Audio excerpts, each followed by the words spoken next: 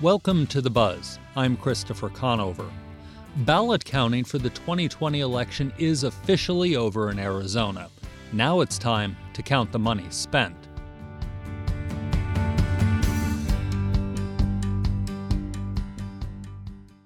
This week, Arizona made its election results official. We know who won the races, but what did it take to win? Money drives campaigns no matter how big or small. In Arizona, much of the attention on election spending was focused on the U.S. Senate race between Martha McSally and Mark Kelly. Records filed with the Federal Election Commission show that more than $146 million was donated to the two campaigns between January 1st of 2019 and October 14th of this year. The total will be even higher when final reports are submitted. Where did all that money come from? The FEC says Arizona residents were the biggest donor group for McSally, giving her $8 of her $56 million in donations. For Kelly, FEC records show California residents were his biggest donors, chipping in $11 million. Arizona was in second place, donating more than $9 million of his $89 million haul. Both Tucson-based candidates found a hometown advantage, with Tucson residents giving them the most donations within Arizona. Stacy Montemayor is with FollowTheMoney.org, part of the nonprofit Nonpartisan National Institute on Money and Politics. Her group released a report on campaign donations for the 2020 election cycle, which Montemayor says broke records at both the federal and state level. On the state level, the money raised by candidates increased across the board this year compared to the last two presidential cycles, which are comparable election cycles. We saw in out-of-state and small dollar donors, pretty much their proportion of contributions stayed steady. But what was really fascinating is underneath there were huge underlying shifts in who was making those contributions, and that they shifted towards Democratic candidates getting a larger share. And then in general, women took up a larger share of contributions, kind of what we talk about as getting closer to gender parity. But what was fascinating was that women doubled their contributions to Republican candidates, while male donors shifted more towards Democratic candidates. And that was really fascinating to see. You mentioned out-of-state donors both in the federal races for the U.S. House and Senate. Did we see an increase in out-of-state donors, individuals living in, say, Montana, donating to people running in Arizona, or was it the same? There was an increase for everyone, Senate and House candidates, both Democratic and Republican. Everyone kind of increased their share at the federal level. At the state level, the proportion of money that came from out-of-state donors stayed steady, but who was making up those numbers completely transformed. When you look at it by party, Democrats in 2012, 33% of the out-of-state money was going to Democrats and 66% was going to Republicans. That is basically completely flipped by 2020, where 74% was going to Democratic candidates and only 25% was going to Republican candidates. So you saw when you compare the state versus the federal, you saw this huge shift at the state level at the underlying what's actually going on, whereas the overall number stayed pretty steady. In the federal government, you just generally saw this steady increase, and I'm looking at the numbers. Like, for example, probably the most marked increase is we've got Senate Democrats going from about 53% up to 80.3%. So quite remarkable. And that's, we think that's a result of kind of the high profile federal candidates, and then you've got entities like WinRed and ActBlue who make it really, really easy for somebody to just use their phone and give $20 or $200 or whatever to a candidate that maybe is, 3 time zones away from them. Let's talk about the legislature, the state races, not even the statewide races, because especially in a presidential year, they get a little less attention than they do in other years. It looked like in your report that legislative, be they state house or state senate races, nationwide, we're getting more money this year, just like everybody else. Yeah, it's kind of funny in that it was a record-breaking year. It went from 1.6 billion to 1.9 billion.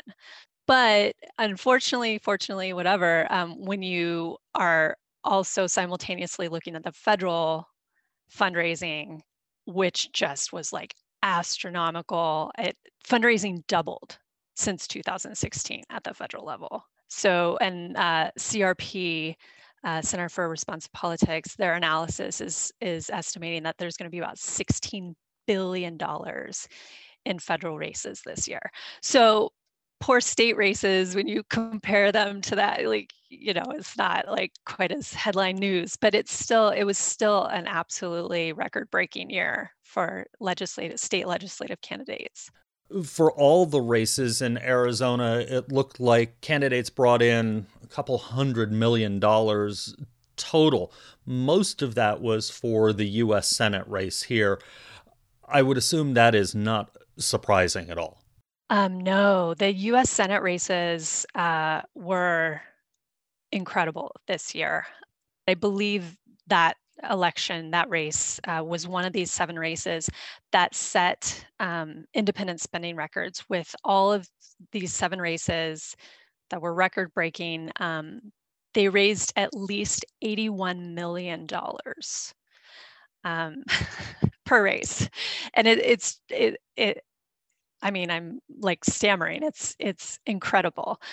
And, again, part of that is the small dollar donor engagement. Part of that is out-of-state donors. Part of that is the Democratic Party was really effective in mobilizing and engaging donors, basically as an effort to kind of root out Trump and his supporters in the Congress. But that's not to say, like, President Trump and Biden both had record-breaking fundraising. So it's like comparing the federal versus the state. Like, everyone's breaking records. It's just, some are more astounding, I guess, than others. It looks like, in diving into your website, that the on the individual donors, it was $1,000 plus donors, not the $25 donors that gave the most this cycle. Yeah, you're going to see kind of like a general statement is that you're going to see in most elections, most individual races or individual candidates, you're going to see that the bulk of the money is coming from, people writing bigger checks. It varies when you're looking at state races. It varies state to state based on what the contribution limits are. A place like Texas, where they're unlimited, versus my state, Montana, where we have very low, like couple $100 limits on what someone can give. But in general, you're always going to see the bulk of the money coming from people writing, $500,000, $10,000, $50,000 checks. What we saw this year, it started in recent cycles, but this year it really came to the forefront, was that these folks giving these small dollar amounts, which we defined as $200 or less to a single candidate, their share of the overall fundraising grew. That was Stacey Montemayor with followthemoney.org. Not all campaigns bring in tens or hundreds of millions in donations. In Arizona, statewide candidates like those running for the Corporation Commission or the legislature have the option to participate in clean elections, which limits spending. We talked with Gina Roberts, the Director of Voter Education for the agency. these candidates, if they qualify, then they can receive clean funding for their campaigns, and they can focus more on connecting with voters and the issues as opposed to fundraising. And when it comes to that funding, so people understand, you don't give just a flat lump sum to the candidates. It also has to do a little bit with how much their opponent raises if they are not clean elections candidates, correct? That's how it used to be. So we used to have matching funds, but that went away. And so the way it works now, and these numbers are adjusted for inflation, but there is, if the candidate qualifies, so they have to collect a certain amount of what we call $5 qualifying contributions. And the point of that is to show that they have the support from the voters in their district. If they qualify, then yes, they do get a flat sum for the election that they're qualified to run in. So if it's in the primary election, then they get a check cut for the primary. And then if they do win their primary and they advance to the general election, then they get another check for the general election. But again, they have to go through that qualification process, and they agree to forego any special interest money, and they have limits on contributions and expenditures that they can make. They used to also have to participate in debates, at least the legislative candidates. Is that still a requirement? It is. It is still a requirement. So participating clean elections candidates, they are required to participate in the debates that the commission sponsors. And we sponsor debates for both statewide and legislative candidates. And debates really serve the purpose of informing the voters about who these candidates are, what priorities and issues are important to them. But it's also an opportunity for the candidates to connect with the voters. And we saw that was especially important this year during the pandemic, because our debates, we transitioned to a virtual format. And so since we sort of lost the traditional pounding the pavement, knocking on doors and connecting with voters, this safe virtual environment provided both a benefit for the candidate and the voter to connect with one another. And we saw great engagement from it. So how many candidates participated in clean elections this year, and how does it compare to years past? Sure. So this year, let's see, for our candidates, we had in the primary election 36 candidates that ran clean, and that dropped down to 30 in the general election for 2020. And it's pretty on par. So when we look at the 2016 election, just for comparison purposes, we'll see about the same number. So in the 2016 primary, we had about 41 candidates that ran, and then in the general, that dropped down to 37. So the thing to remember is that in the presidential election years, there's only one statewide candidate race on the ballot, and that's for Corporation Commission. When we look at our midterms, that's where you'll see all of the statewide, such as governor, secretary of state, attorney general. So we typically have higher numbers in those midterm elections. When it comes to results, this is the week we're certifying our election results, so everything is official. Do we know how clean elections candidates did versus non-clean elections candidates? Did the majority win, the majority lose? Was it kind of a split? It really depends on the district. And so you'll see, if you look at, for example, Legislative District 26, I believe that was the what they called themselves the Clean Team, or the Millennial Clean Elections Team. You'll see success there. And again, with the corporation candidates, all of them ran clean. So the ones that were elected were clean elections candidates.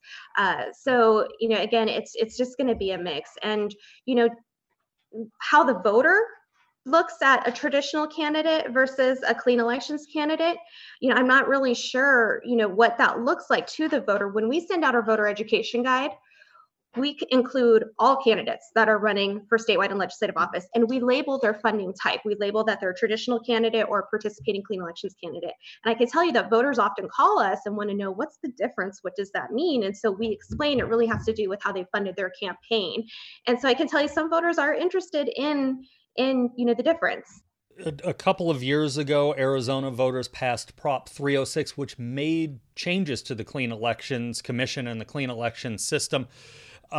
Before we get into how that worked in this election, which was the first one it really had kicked in for, explain to people, in case they don't remember what the majority voted for, what Prop 306 did. Sure. So Prop 306, this was a ballot measure that went to voters in 2018, and it really had two parts to it. So the first part was it impacted how the commission handles its rulemaking process. So the Clean Elections Commission, we're a state agency, but we are an independent state agency, and we were passed by voters in 1998 through a citizens initiative. And in that initiative, voters gave the commission rulemaking authority, and they outlined the process on how that rulemaking occurs, the public feedback process, if you will, and how those rules go into effect. Prop 306 changed that process to the extent that it basically subjects the commission's rulemaking procedures to regulatory oversight. So that was one component of Prop 306. The other component, which I think is probably more about what we're discussing here today, was candidates who run with the clean election system and what a permitted expenditure would be with them when it comes to political parties. So Prop 306 basically prohibited any expenditures from clean elections funds going to a political party or to a private tax exempt organization. Do we know how those Prop 306 changes affected candidates, if they did at all? So one of the things that the commission does is we audit all of our candidates. So all of the clean elections candidates, they have to undergo an audit to ensure that their expenditures and their contributions were all in accordance with the Clean Elections Act. So we're undergoing our audits right now. And as of right now, we really aren't seeing much of an impact from Prop 306, because prior to that, the commission already had a rule in place that impacted how a candidate could make expenditures to a party. We've been using clean elections for about 2 decades now in Arizona. Do you feel like it's made an impact improving election transparency in the state for the candidates that use it? I think so. As I mentioned, we audit all candidates. And so how often do you get to see that type of audit? We're looking at their bank account statements. We are having, and it's not done by commission staff. Audits are done by an independent third-party auditors, professional auditors who come in and they're looking at the books. And so I think that provides a sense of transparency and public trust, knowing that these candidates that they handled their expenditures and their contributions in accordance with the clean elections rules and laws. And so I think that the system offers much more transparency in the realm of campaign finance and elections.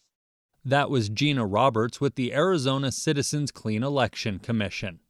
Arizona's U.S. Senate race will go down in history as one of the most expensive, but not all the money came from individuals or even went to the candidates directly. The Campaign Finance Institute says outside groups spent $81 million on the race. The money was almost split evenly between the candidates. About $38 million was spent on behalf of Mark Kelly, and about $42 million was spent on behalf of Martha McSally. That was in addition to the money their campaigns spent. But does money equal success? For that answer, we turn to University of Arizona political scientist Samara Klar. She says the results of the 2020 election show a clear victory for the Democratic Party. We have 2 Democratic senators now, which we have not had since, I believe, 1952, if my memory serves me correctly. Arizona has voted for a Democratic presidential nominee for the first time since 1996. And I would say even if we look at our ballot measures, there's pretty broad support for, I think, what a lot of people would consider fairly liberal ballot measures.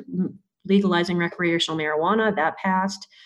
Increasing a tax to increase funding for public schools, that has passed. So I think the 2020 election in Arizona really was quite a victory for the Democratic Party, certainly above what they've seen in recent years. Yet when we look at registration, Republicans still dominate, but there are those independents out there. Yeah, it's really interesting because one thing I noticed about Arizona that's a little unusual is there were many more ballots cast for the Senate race than for the presidential race. Now, this is really sort of counterintuitive. You'd think that if someone's going to come out and vote, they're probably going to vote for the highest profile election, the presidential election, and then maybe abstain from the lower elections where they don't feel as strongly. But we really saw the opposite. We saw a lot of people coming out to vote for Mark Kelly and then not voting for anyone for president. My early look, it seems as though a lot of these people who are voting for Kelly, but not for either presidential candidate, are conservative-leaning independents. This year voted for Mark Kelly, who was really seen as a very centrist candidate, didn't want to support Trump, but also weren't going to support Biden, who was seen as considerably more to the left than Mark Kelly. So I think that Kelly really won with the help of these sort of conservative-minded independents. Biden, I don't know if he got quite as much support from more conservative voters, but he got a real turnout from Democrats, and absolutely independents as well supported Biden over Trump here in Arizona. Talking about those conservative-minded independents and others, Arizona has this history of split ticket voting. 2 years ago, the statewide voted for Doug Ducey, a Republican, and Kyrsten Sinema, a Democrat. We saw in other statewide races this time, Republicans did well for the Corporation Commission, while at the same time, Mark Kelly, a Democrat, Joe Biden, a Democrat, won. What is it about Arizona and split ticket, especially compared with the rest of the country? A large percentage, or a trivial, I should say, percentage of Arizonans voted for Trump, Kelly, and legalized marijuana. I mean, just these combinations that I'm not saying they're nonsensical or irrational. Surely everybody has perfectly rational reasons to support, whatever selection of candidates they support. But it is sort of a non-traditional way of thinking about candidates. We had split ticket voting in Arizona on two levels. We had people who voted for largely, I would say that the biggest incidence of split ticket voting in Arizona seems to be Trump plus Kelly, because Kelly did so much better than Biden did. Biden won by a much, much smaller margin in Arizona. They don't go to the polls and just vote down ballot all the way. I mean, Arizonans really are thinking carefully about each of these races. I find it really commendable, actually, that, it seems as though we have an electorate really engaged, who are really analyzing each ballot measure, each race, and supporting things that maybe don't make a lot of sense, but aren't the easy way to go. Sort of this route that requires a little bit of thinking. And I love that about Arizona. I think it's great. Before the election, you did a survey of Arizona voters with your colleague, Christopher Weber, looking at attitudes of voters in this state. What did you all find based on what we were just talking about, really? Well, Arizonans are really quite a moderate group. I mean, Arizona has this sort of zeitgeist of independence. People here really view themselves as independents. I think John McCain really not only illustrated it, but I think also kind of helped to motivate it. I mean, Barry Goldwater is sort of this old school Arizona politician that was kind of, off the out of sort of unusual for his party, of course. And then, of course, we have candidates like Kyrsten Sinema, who is absolutely a Democrat, but a moderate Democrat, a Democrat with sort of more unorthodox views relative to the rest of her party. So what we found is that most Democrats and Republicans in Arizona view themselves as moderate and really want candidates who espouse this moderate ideology. Mark Kelly did a great job, a really effective job, putting him out there as a centrist, moderate candidate, and he was rewarded for it. Arizonans see themselves as moderate, and what we found is they see Democrats in the state of Arizona as more moderate than Republicans. And even on certain issues where we wouldn't maybe nationally expect crossover, like immigration and the wall, you and your colleague found that Democrats and Republicans agree. Yeah, absolutely. So what we found is that both Democrats and Republicans in Arizona have views that are pretty out of step with the national party. 25% of Democrats in Arizona said that they actually support the border wall. Republicans, by contrast, are actually more liberal about immigration than what we see at a national level. Republicans, a majority of Republicans believe that there should be a path to citizenship for undocumented immigrants who arrived here as children. So Arizona voters have pretty nuanced views on things. They're really not in step with the national party. Mark Kelly really benefited by showing himself as out of step with the National Democrats. And I think Martha McSally walking in such lockstep with Donald Trump was really hurt by that. When it comes to the nation, we are without a doubt extremely polarized right now. Is this permanent? Well, there's two ways to think about polarization. One is ideological, where Democrats and Republicans might have really opposing views on issues. At a mass level, when we're talking about voters, we actually don't see so much of that. That story is a little overstated. Americans at the mass level agree on a lot more than we think. Now, at the elite level, elite Democrats and elite Republicans are really quite polarized when it comes to issues, but not actually so much regular voters. But the second level of polarization people talk about is something we call affective polarization, which is a personal dislike or distrust that Democrats have for one another. That we do see growing at the mass level, But again, I think that there is a lot more evidence of a desire for compromise than we often think. Recent work shows that both Democrats and Republicans really do want compromise. They reward politicians for it. And that when they are encouraged to think about out-party members as just being regular people from their neighborhood, people they might know or see, then we see those levels of dislike really dropping dramatically. So I tend to be an optimistic person, but I do see a more positive way forward. I do think that a lot of the polarization we have been finding will become more muted. Let me switch gears for a second into money. The final spending is still being tallied, but by all accounts, at least in Arizona, it looks like the U.S. Senate race broke all kinds of records. We know there was at least $81 million spent by outside groups on that race, according to the Campaign Finance Institute. Did all of that money really make a difference? It's a really great question as to whether or not advertisements make a difference at all. In this kind of a race, both Trump and Biden were so well known. There probably weren't a lot of voters out there who hadn't heard of them or didn't know what they stand for. But I will say that turnout was huge. And that could be for a lot of reasons. I mean, it's hard to really draw a causal claim here. There's a lot of people who came out to vote because Trump inspired passion and fury on both sides, people who loved him and people who hated him. But the fact is, a ton of money was spent on ads. A lot of people came out to vote. I don't know. There's going to be so many analyses going forward. The next decades are just going to be filled with academics analyzing what exactly went on over these last 4 years. But it does look like, for whatever reason, turnout was absolutely massive. And I just hope it stays that way. That was University of Arizona political scientist Samara Klar. And that's The Buzz for this week. You can find all our episodes online at azpm.org and subscribe to our show wherever you get your podcasts. Just search for The Buzz Arizona. We're also on the NPR One app. Ariana Brocious is the show's producer and editor. Vanessa Ontiveros is our production assistant. Jim Blackwood is our production engineer. Duncan Moon is the interim news director. Our music is by Enter the Haggis. I'm Christopher Conover. Thanks for listening.